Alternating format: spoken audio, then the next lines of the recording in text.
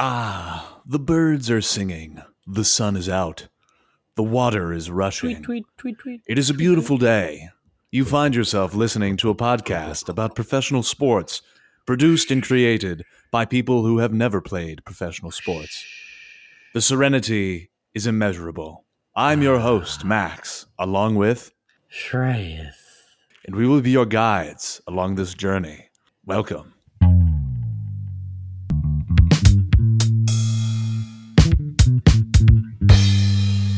Amateur hour. Welcome back to episode 75. We are 3/4 of a century here over at Amateur Hour.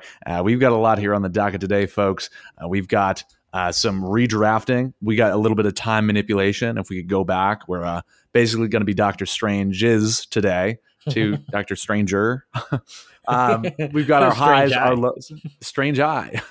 Dr. Strange Eye. Got our highs, our lows, and you're going to want to stick around for all those. Let's see. So we're going to dive right in to our 3/4 of a century episode today. Thank you for being here. All that and more are coming up on this episode of Amateur Hour. But let's get things rolling, as always, with the weekly highs. The weekly highs. Yeah, Max. So let's start with my personal high for this week.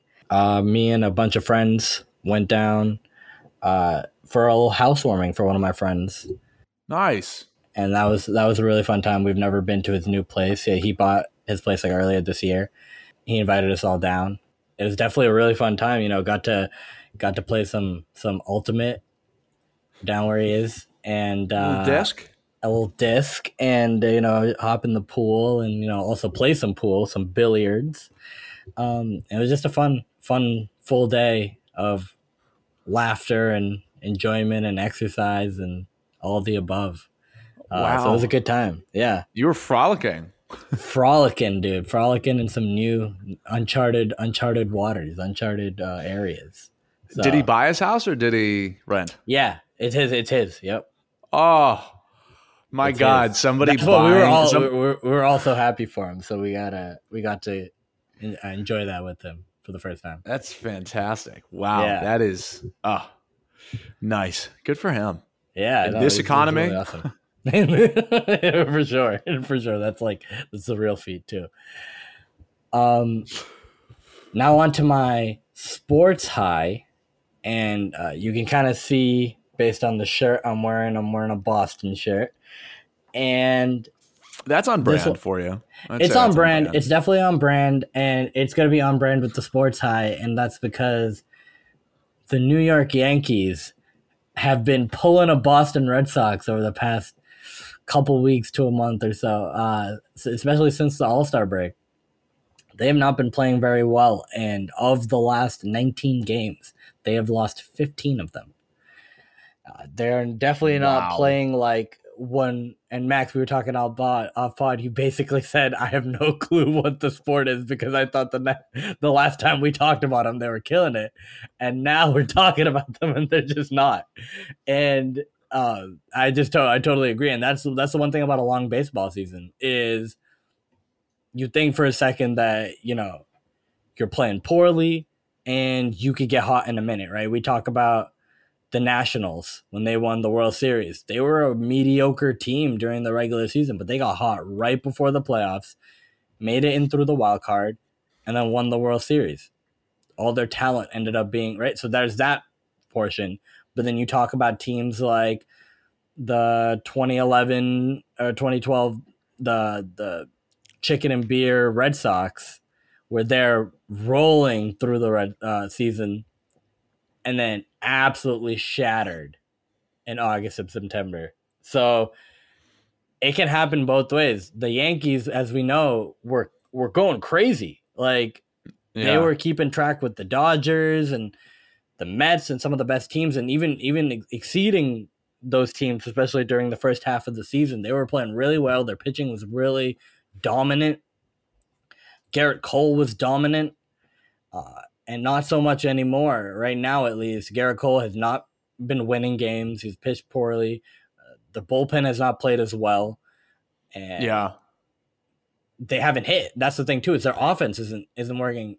Last night, they lost and their manager Aaron Boone came on to talk to the media after the game, and you could tell he was holding it in and that he didn't want to talk about his players in a bad light. Yeah.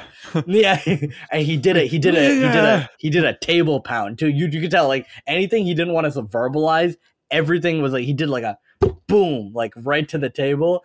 And you could tell that was where all of his rage was going to. Because if he had started talking about his team in a bad light, it would have looked bad on him. But he was like, it's good. Just gotta get It's going good self-control. Yeah, Self-control. the veins in his foreheads were bulging. Yeah, I just remember, Shrey, you were telling me like a couple weeks ago, you were like, dude, the Yankees are having like a historic kind of run right now. It just, I mean, they were killing people, like double-digit wins. And in baseball, you know, that is not commonplace. Much like soccer, it's very low scoring. So how the turntables, as Michael Scotland said. They got to pick it up. They had a massive lead in the AL East. They are now somehow down to, I think they gave up 9 or 10 games in terms of their lead on the next team. And I think now they're 7 up on the Blue Jays. So a lot of teams gaining traction on them. Will it be enough to overtake them? Maybe, maybe not, because they had a massive lead to begin with. But the fact that they're playing this way, regardless of if they still end up first in the division and any of that sense, it's how you play at the end of the day, right? So you could play really well, kind of squeak into the playoffs if you don't play well, but the last memory that you have before the playoffs is how you've played of late.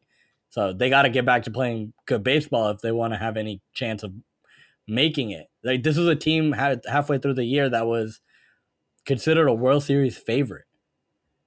And I know that term comes along very often for Yankees teams and then also washes away very quickly for Yankees teams of late.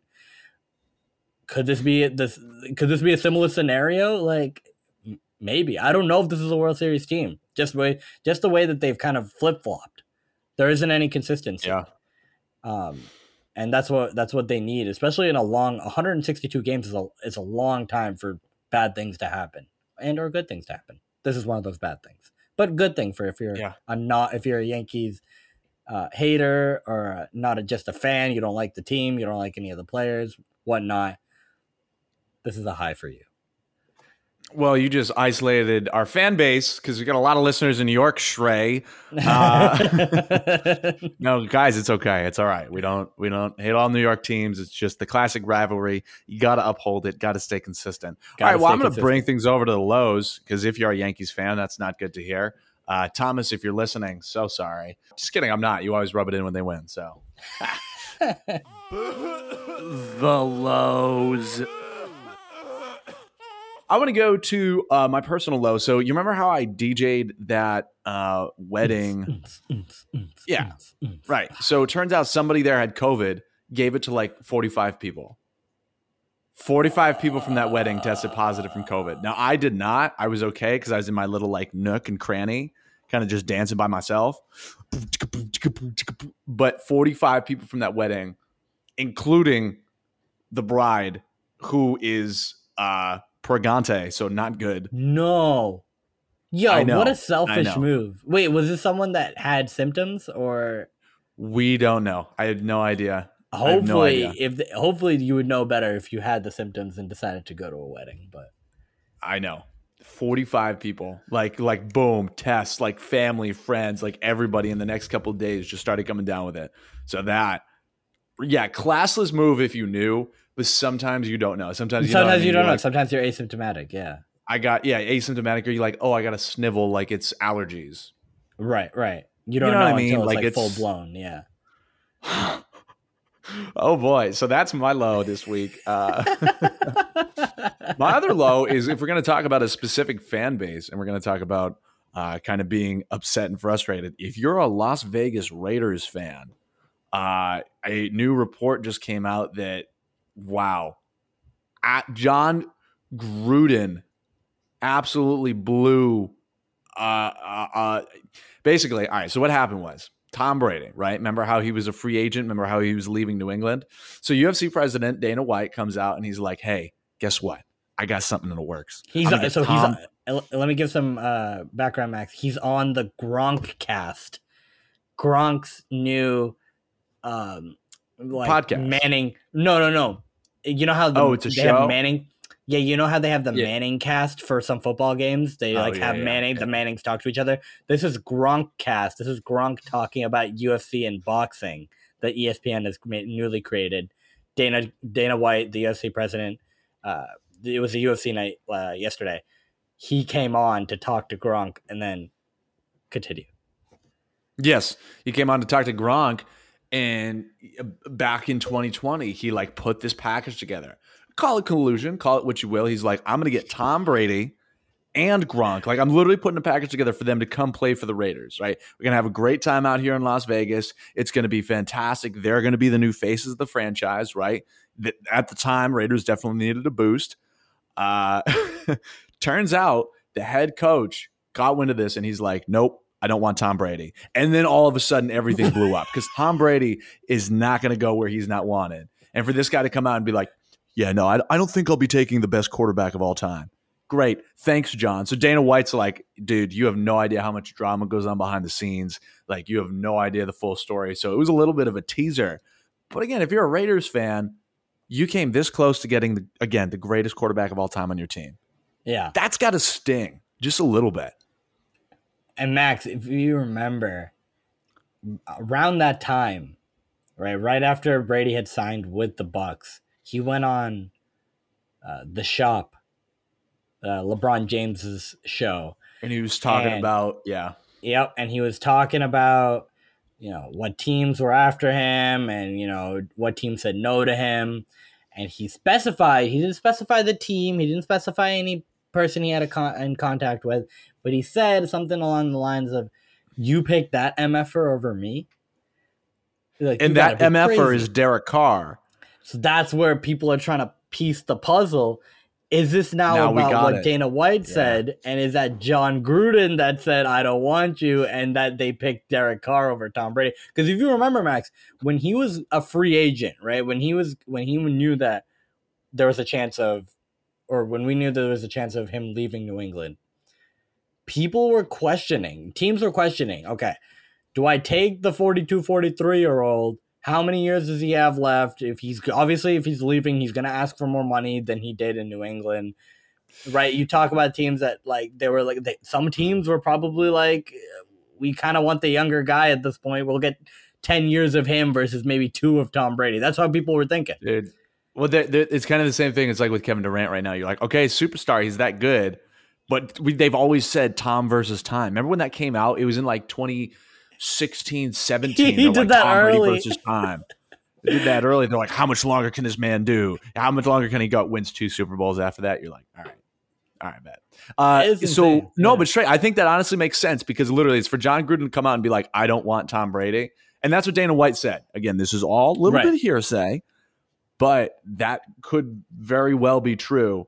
And if that's the case, I understand. Apparently Tom Brady was looking at houses in Vegas.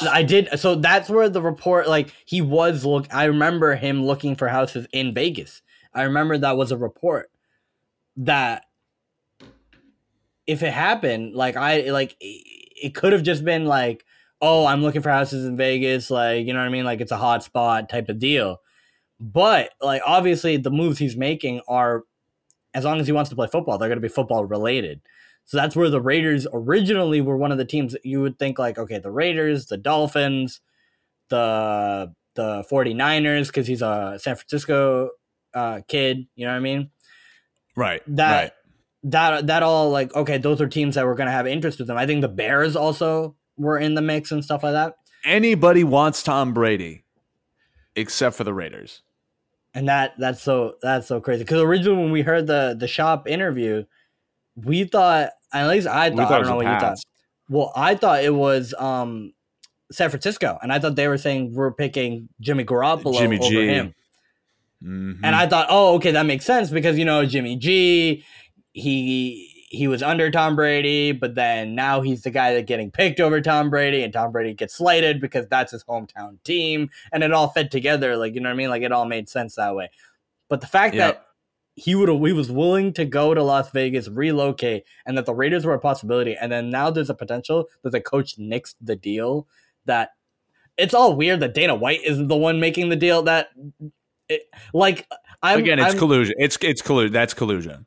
And I'm also going to kind of I feel like I want to throw a little bit of water that like Dana White has so much pull on Tom Brady and the NFL that he's gonna create a deal for a team that he's not involved in just for a city that he goes, like, you know what I mean, that it's my city. Dana White said, he's like making like moves in other organizations. Like, yeah, I'm Dana White. Like, I'm on the phone.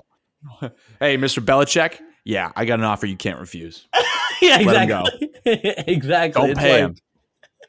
Like, I'm gonna be like, I don't know. I feel like maybe Dana White's like giving himself too much credit, maybe. But that there is any possibility that this could happen. Oof. If it's real, if something comes out that, like, if a real report comes out, oof. ESPN published the story, man. I'm not going to completely discount it, and I think there's a little bit of validity there. So I'll take it. We'll take it. We'll run with it. We'll take it. All right, folks. Well, I want you to get out your forks and knives as we dive into the meat and the potatoes of this episode. The first thing we're going to do is we're going to bend space and time, and we're going to use our ability of being in the future to go back into the past. What I mean by that is we're going to go back to the year 2016, and we're going to go use our mind melding powers, and we're going to alter the draft for the NBA, knowing what we know now. So Shrey and I are going to take turns ranking our top 7 picks based off of the players that were already within that draft, and we're going to rank them for pretty much how good we think they are now at this point. Now, this is going to factor in everything. This is going to factor in injuries, winning, average play and points and stats, and then we're not really going to take into consideration like the team and the fit on the team. We're just really going to rank the players by where we think they should have been taken if NBA GMs could see into the future. Does that sort of make sense? Great. So just want to read off real quick. Never mind. What? No, I was gonna say. You said, does it make sense? I was gonna ask a question that. No question. No question. All right, so I just want to read off. No more. Now, I just want to read off to everybody real quick. This is the order of the top 7 that we actually had. Okay, Ben Simmons, number 1. Brandon Ingram, number 2. Jaylen Brown, number 3. Dragan Bender, number 4. Chris Dunn, number 5. Buddy Hield, number 6. And Jamal Murray, number 7. All right. With that in mind, there's a lot more talent a little bit deeper into this draft, and we are going to go and alter time. So, Shreyas, now that we're traveling back in time, we are altering time and space with our infinite knowledge of the future. Who is your number 1 pick? Who should the Philadelphia 76ers have taken? Whether it be Ben Simmons, he remains at number 1, or someone else. It's going to be someone else. And that player is going to be Jaylen Brown. I think yes. Biases aside, and I think the player that has made the most improvement and is a player that you can build around just based off of his skill set as we see him today is Jaylen Brown.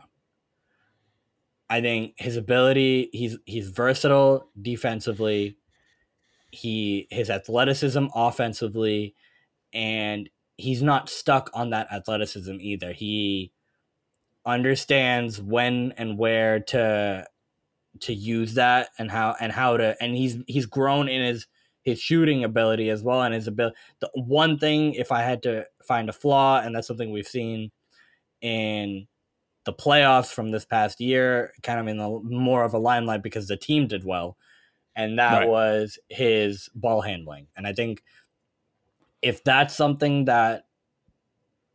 really the only kind of flaw in his game, and he's going to keep getting better from a scoring standpoint, from an understanding his team standpoint, I think that's a guy that you should be happy that you picked to build around, because that's a position, that small forward wing style, but he plays like a guard. Like, he has like the best of both in a sense. Right. He's super shifty. Like, that's a player, and he can win. He can be clutch. Right. He's made clutch plays before. His winning ability, his ability to play within the team, that's all stuff that you want from a player. Right, and he's 6'6", and like Shrey said, he plays like a guard. I mean, think about every year, man. This guy has gotten better and better and better. His mentality, he has gotten tougher as a player. He started, really shooting threes at a high percentage, started taking great shots. Yeah, I will agree with the handle thing being a weakness. I think the guy still has insane handles. I just think that sometimes it's like a little bit of over dribbling. Just situationally. And that's something that, again, we keep seeing him in the offseason. He keeps getting better. I mean, he was an integral part of taking the Celtics to the finals this year and keeping them in the playoffs and doing all this stuff. And also, hey, the guy's active in his community and off the court. If we talked about Bill Russell last week and being a vocal leader and an activist. I mean, not only is in the NBA Players Association, and a voice for them. I literally got to sit down in an interview with this guy because he was doing a talk for UMass students. Super humble, super nice guy. Absolutely number one. And if we look at everybody else in the draft, who's got the highest stock as of right now, right? Yeah, minor injuries have set him out a little bit, but man, does he just keep getting better. And like you said, small forward, sometimes, you're going to get like a bigger, slower guy. This one, you could put him at 2, 3, sometimes even 1. Like he has run the floor on occasion. Yeah. And also when we talk about his injury risk, of my top 3 at least, he has the least amount of injury risk to me. Like he had some issues with his hamstring that one year, I think in the shortened season, and there have been talk about his knees, right, and that there was some issues there, but how he plays, I think his ability, he can continue to play through that. He's like, if it's like a lifetime thing that it's some issue that he has to keep managing and stuff, he knows how to play through it at this point. It's not something that he doesn't know.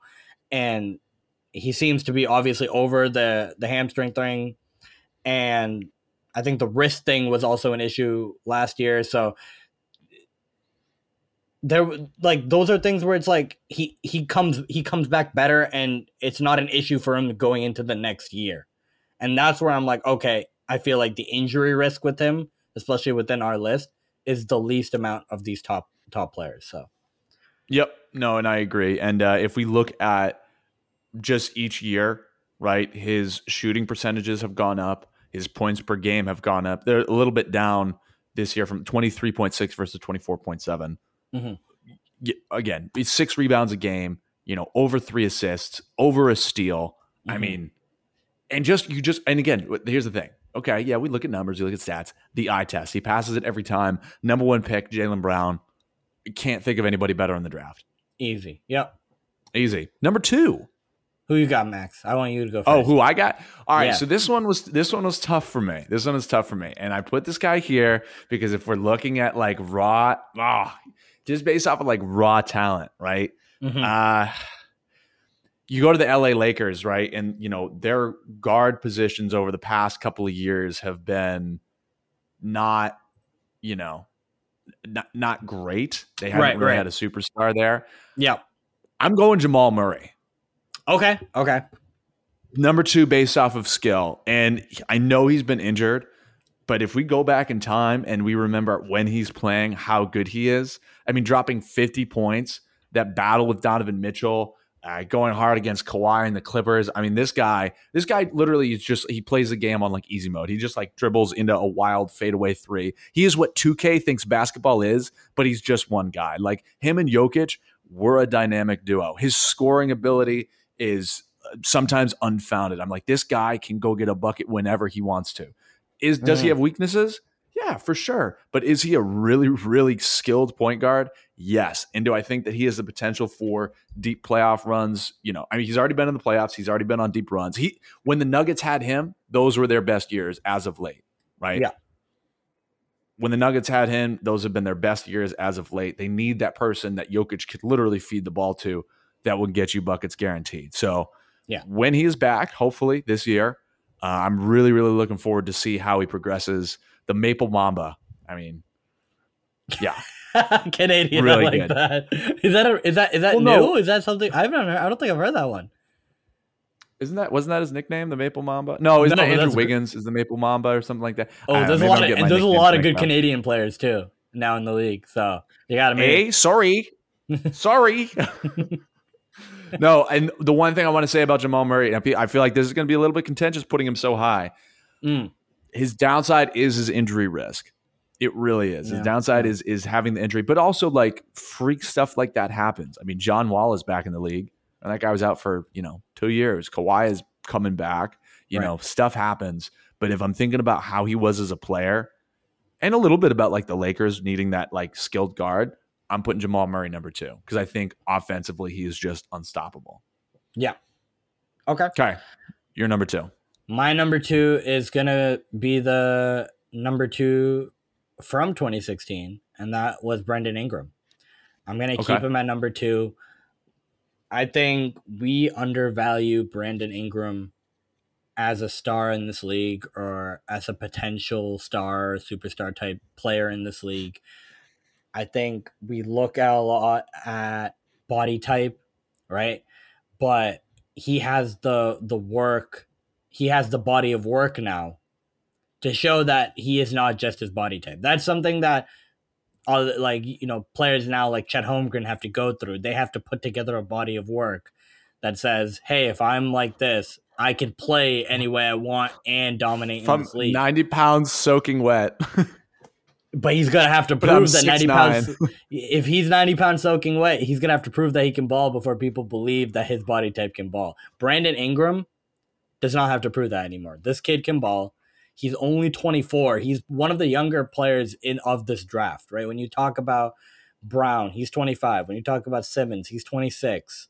There are players that are 27, 28 in this draft. He's still 24, which is unreal. I cannot believe he's still 24. That's Brandon Ingram is as old as I am, and he is insane. I'm right? sorry, it's insane. That's insane. But let's talk about his game now.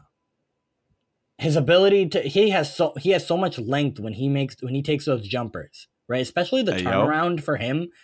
They come so easy because no one can, even if they make up the space on the turnaround as a defender, he's shooting over you. It's like KD style. Like, he's shooting over you. He doesn't need space to create shots. He's worked on his three-pointer. He's a good free throw shooter, right? His handles are great. And he's stronger than he looks, too. That's the thing, too, is like he takes it to the rim a lot. And that's one of the reasons why he is an injury risk, is he really takes a lot of hits during the season. He comes out scarred a lot. And that's because he has the ball most of the time, right? When you talk about the jump that he's made over the past 2 years, it's been without his running mate, roughly, with Zion Williamson, right? There's no one to take the pressure off of him, ball handling wise, playmaking wise, having to create his own shot, having to create his own drives and take those hits to get plays executed. He didn't have that many options, right? CJ comes in this year. He's probably going to take a little more going into his first full season as a Pelican, but Zion will too. Brandon Ingram took a lot of hits, and I would say that I don't know his games per game history or his game log history, but I don't think he's played over 70 games in a while, if any, since he was on the Lakers. Like that, and that's because he's become a focal point. No, he hasn't. He hasn't. No, his first year was the only year that he's played over 70. Yeah, really, that's the first year that he's really played. I mean, his highest was 62 in 2019. So you think about that. That's still 20 games out. It's a lot. Tough. But that's being as big of a focal point as you are, and doing some of the things that he has to do to make. And you know what I mean? Like, he has to go. He has to drive and kick. But that's why he's so good too, is like when he's playing, he can really be that 25, 5-5 guy. He's great defensively too. He can get you blocks when you need him. The only problem is he plays for the Pelicans. They don't really do much. So that's the only issue. You know what? But in terms Honestly, of a player, number 2 level player. Yeah, you know what, Shrey? I just went back and I looked through, and I think a lot of your points are kind of making me think. And as good as Jamal Murray was, I think I may honestly I'm not gonna officially switch it, but I see where it makes sense to put Brandon Ingram number 2. Yeah. Because he really is. He shoots over everybody. When I was watching the playoffs, them playing the Suns, it was the best team in the NBA this past year, right? On paper. Yeah. And he just, anytime I'm like, this They guy's gave touching him the ball, fits. the ball's going in. It's going in. It's going in. It's insane. And that team, that team is led by him, and CJ played well too, but that team is really led by him, and they gave the number one Suns fits. So they did. And I will say the one thing about Brandon Ingram is the guy looks like he's had, a trip to the dispensary every time he's doing anything. Guys on a basketball court, he looks like he has some of that OG blue grenade vanilla, something special. Smooth, lazy flow. Yeah. But it's just so smooth, I though. love It's it. just like He's a bucket. I don't care. He's playing at his own pace. Like you can't make him do anything. Yeah, but you've seen him in interviews, right? Like his eyes are not open, and he's just like, yeah, I'm just hanging out, appreciative of my team. I'm just hanging out. Yeah. All right. So okay, I like that. Number 3. Okay, let me do my number 3 right now, and that's going to be Ben Simmons. I'm actually going to keep him top 3. I think, why? Why? I think we forget the type of player he is. For all the faults he has, he's a 6'9", 6'8", 6'9" guard. Was defensively a premier defensive guard in this league. All NBA defense, all NBA. No, player. I don't care. No, I'm stopping right there. It doesn't matter if you don't play. If you have these issues now where you haven't played in 2 seasons because you're like, like that completely discounts your value for me. That means to me that you don't truly love the game. You're not going to put aside these weird things. You're going to this like secret doctor. You're like, but you don't know my therapist. He goes to a different school. You're not communicating with the team. You're not communicating with your teammates and literally like your brothers. It's like, these are the guys who you're going to war with every day. I'm sorry. That brings his stock way down for me. And I hear you. I think physically, right? It's like, yeah, it's still Ben Simmons. He's built like LeBron. Everybody's talking like could be the next LeBron because of his physical build. That doesn't matter if the dude can't get on the court because of his own like mommy and daddy issues. I'm sorry. I think mentally that definitely put him down on my list, but I think physically is what kept him up. I think when we talked about him originally, that's why when we were talking about Ben Simmons last year, we were talking about him as was he ready for that number 1 type spotlight? And we said he wasn't, right? Yeah. No, he wasn't.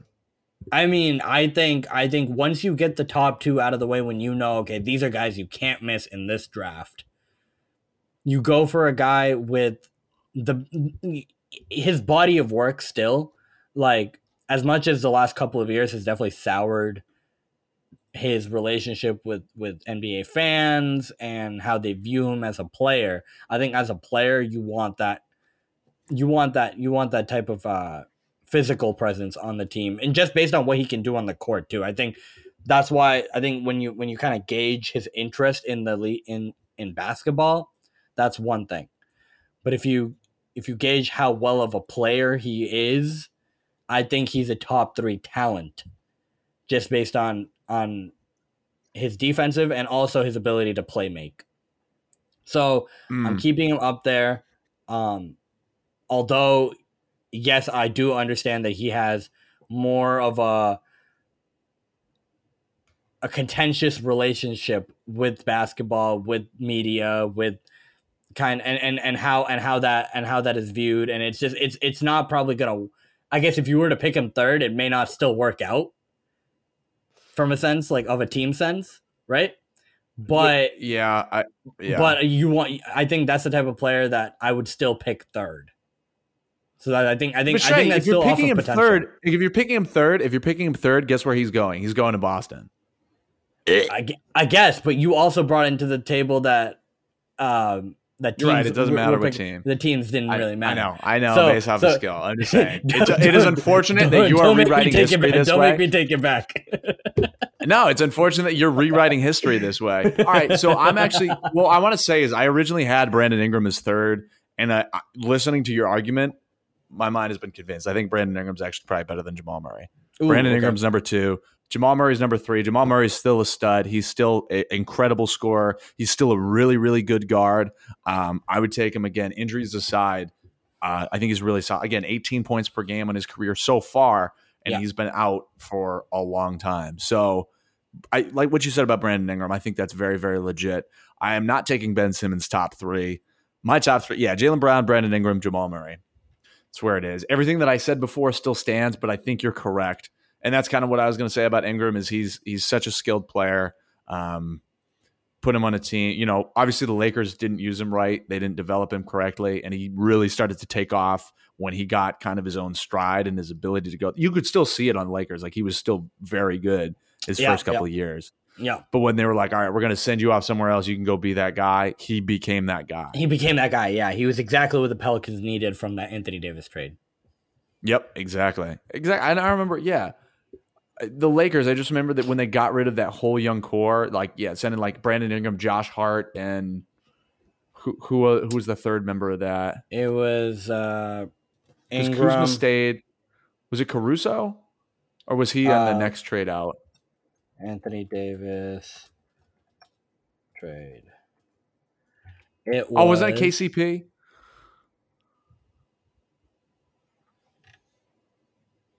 It was Ball. It was Lonzo. Of course it was. I've totally forgot about that. Oh, it was Lonzo, yeah. It was Lonzo, Ingram, Hart, and 3 first-round picks. That was the trade.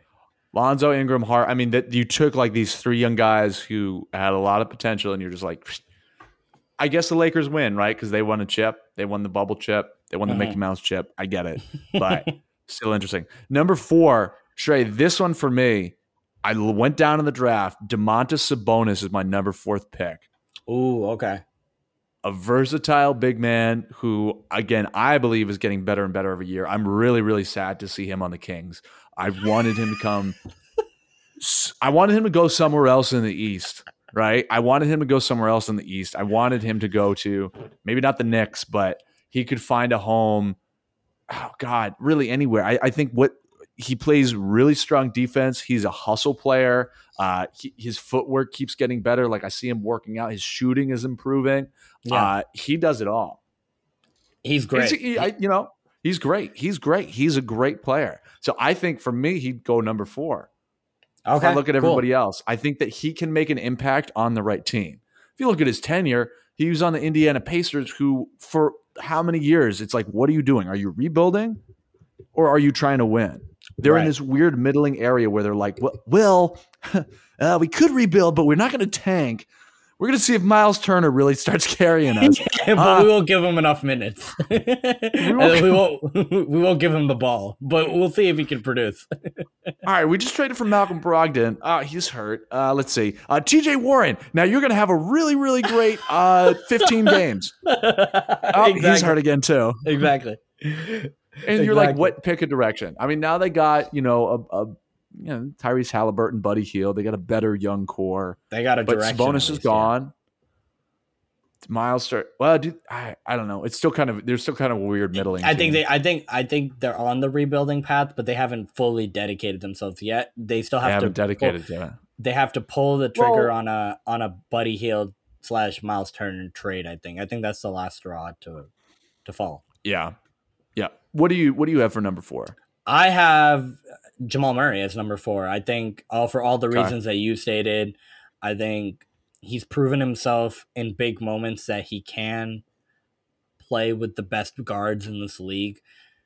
Just from what we've seen, the ACL injury is a concern, but that's a future concern, right? I think we don't know how he's going to come out of the injury, but based on what we know and how he's played prior to the injury, he's a 20-point per game scorer. He understands that Jokic is the leader of the team, so he knows how he knows to play through him. And there are times where Murray's going to get, they're going to play through Murray, but most of the time it's going to be Jokic. And I think the rapport that they both have together showed how willing of a player he is to play with a strong teammate. To play with the superstar teammate. He doesn't feel, at least, like he's a me type of guy. And I think that's a real a good sign of character. And man, the guy can ball. Like we saw it against Donovan Mitchell. It's clear he understands that when he's hot, nobody can take the ball away from him, and he's gonna will the Nuggets to some wins. Especially, I think the one thing that I knock him for at least is defensively. He's not really a great defender. And so in terms he's not. In terms of a two-way player, there are better two-way players, offensively and defensively, that I have chosen for my top 3. And so that's why, as a scorer, he's of the players in this next group, he's the best. I feel the best scorer in that group. Okay. Number 5 for me is Ben Simmons. Okay. He falls down to me. It's. I mean, if you're gonna be a little soft soy boy, seriously. I mean, you have a great situation. It's like you are part of the big 3 with Tobias Harris and Joel Embiid because of some of the issues that you have, and then all of a sudden you get upset and you're like, I don't want to play on this team anymore. And then you go to the Nets and you're like, yeah, my back hurts. I'm sorry. Call me a little harsh. Call me, say I'm being a jerk. All this stuff factors into me. And it's like, if you still – Shrey, we also forget that this guy has an incredible flaw. In the NBA's today's game, he still cannot shoot. He does not shoot. He cannot shoot. It's marveling. It's like he better come back this season and be able to just knock down threes and at least attempt like 2 per game. I mean, honestly, if he could come back and hit a 15-foot 3 jumper, per game. Dude, I think people would be fine if he hit a 15-foot jumper. I think once you get past to the paint, it's a massive flaw. I think when I put him as 3rd, I think the reason was because in the team setting that he was with Embiid and Harris, he didn't have to play a role where he scored from shooting. Tobias Harris is a good shooter. Joel Embiid, for a big man, is a great shooter. And he just had to make sure that he was... Joel Embiid! Your center, your 5, your big man shoots more and better than you do, the 1. And think about how deadly he could be, right? It's again, Shrey, it's okay. You look at his physical attributes, and that's what you said is why you're ranking him so high. You're like, I'm looking at his skill, his physical attributes. He's still missing the 3-point. I mean, all these years, it's Shrey, a big flaw. No, I agree. It's a big flaw. So this was since I don't have the high this week, I won one of my basketball league championships. This is the first time I've ever won anything. Congratulations! I saw the picture. Yep. Thank you. It was fantastic. It was literally hyped. I hit a 3 in the game. I'm the 5. I'm like the post up big. I'm there to play defense. But if I'm stretching the floor and I am a regular dude who has put this into my game over the past year, 2 years, if I can do it, you can do it. I don't want to hear excuses. Like, this is your job to play basketball. And that is what is so appalling. I work a day job. I don't have any professional aspirations. It's like I play basketball because I love the sport. Right. It's not my job. It's not my career. So for you to still not be able to shoot, dude, I mean, I think 5 is gracious. After your attitude problems and of the fact that you still can't shoot in today's NBA, I think 5 is gracious. Okay. And I'm giving you that because you are such a skilled defender and passer. And like inside score. That's it. Boom. Mic drop. Perfect. Who's your number 5? My number 5 is Pascal Siakam. Yeah. I think he's been part of a winning team, a winning culture. He had 2 seasons ago, he had a down year. And of course that was the year I had him on my fantasy team. But he really came back and played really good basketball this year. Shot close to 50% from the field. He had his career high in rebounds per game. He's been a 20-point per game scorer the past couple of years. He's been a really good player. And obviously the Raptors they're not great, right? They're not horrible, but they're kind of in the middle. They're on the bubble of playoff teams, and they might squeak in as an 8 seed here and there. Who knows? Especially with the other talent they have on their team. But he's become a cog to me. He's not just, he used to be the spin move Siakam, right? That used to be classic. Him and Randall were spin move buddies. They love the spin move. But Siakam has graduated that school. At least from what I saw last year, He really elevated his game to really being a better shooter and to being a better playmaker and not having kind of that one move arsenal, which Randall, still furiously taking notes and still getting D's, but he's still stuck in spin move school. He needs to kind of figure that out. Yeah.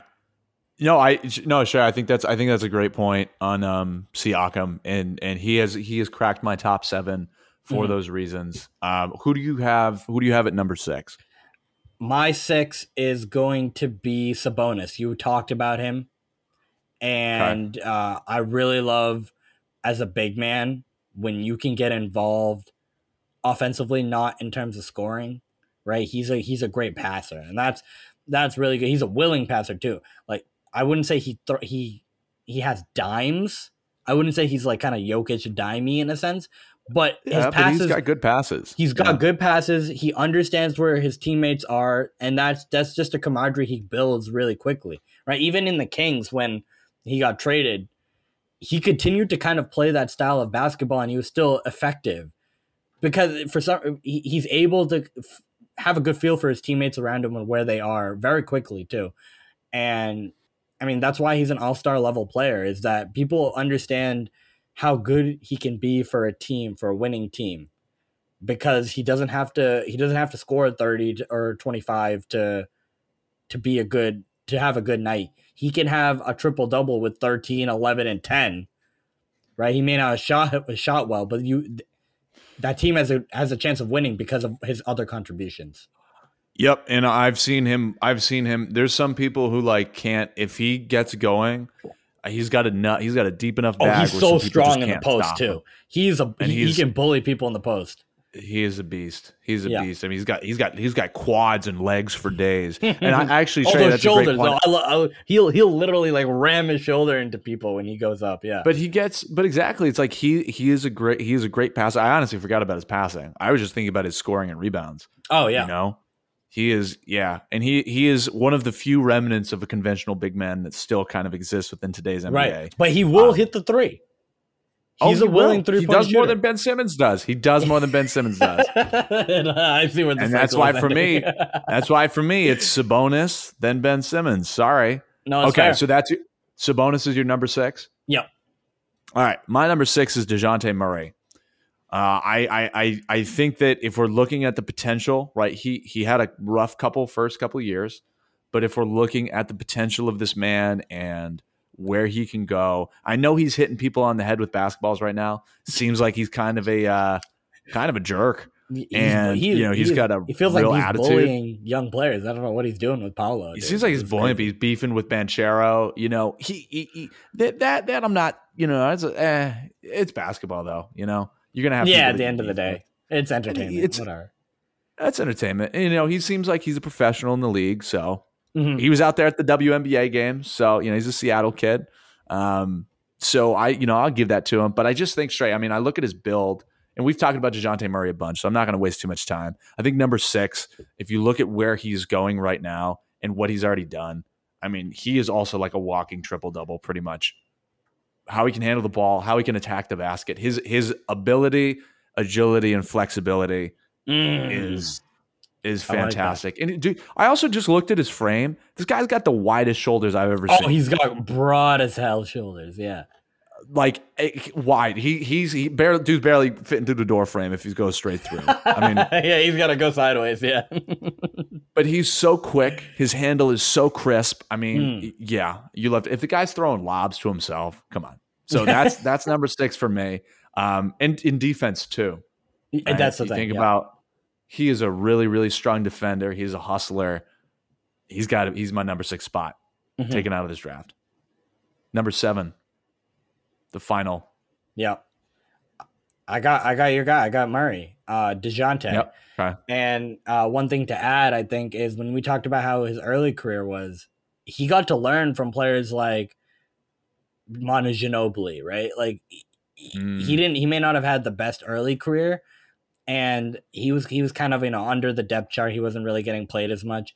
But when they gave the team to him, right, a couple of years ago, he understood that his skill set could really take off. How he viewed the game, he really played well on some mediocre to not really good Spurs teams. And so that's one thing to watch out in the future is, now he's on a good team with the Hawks, right? And he's with another backcourt mate that handles the ball a lot in Trae Young. So it's going to be interesting to see how that dynamic works out. But defensively, he's one of the best defensive guards in this league. Consistently getting into passing lanes, his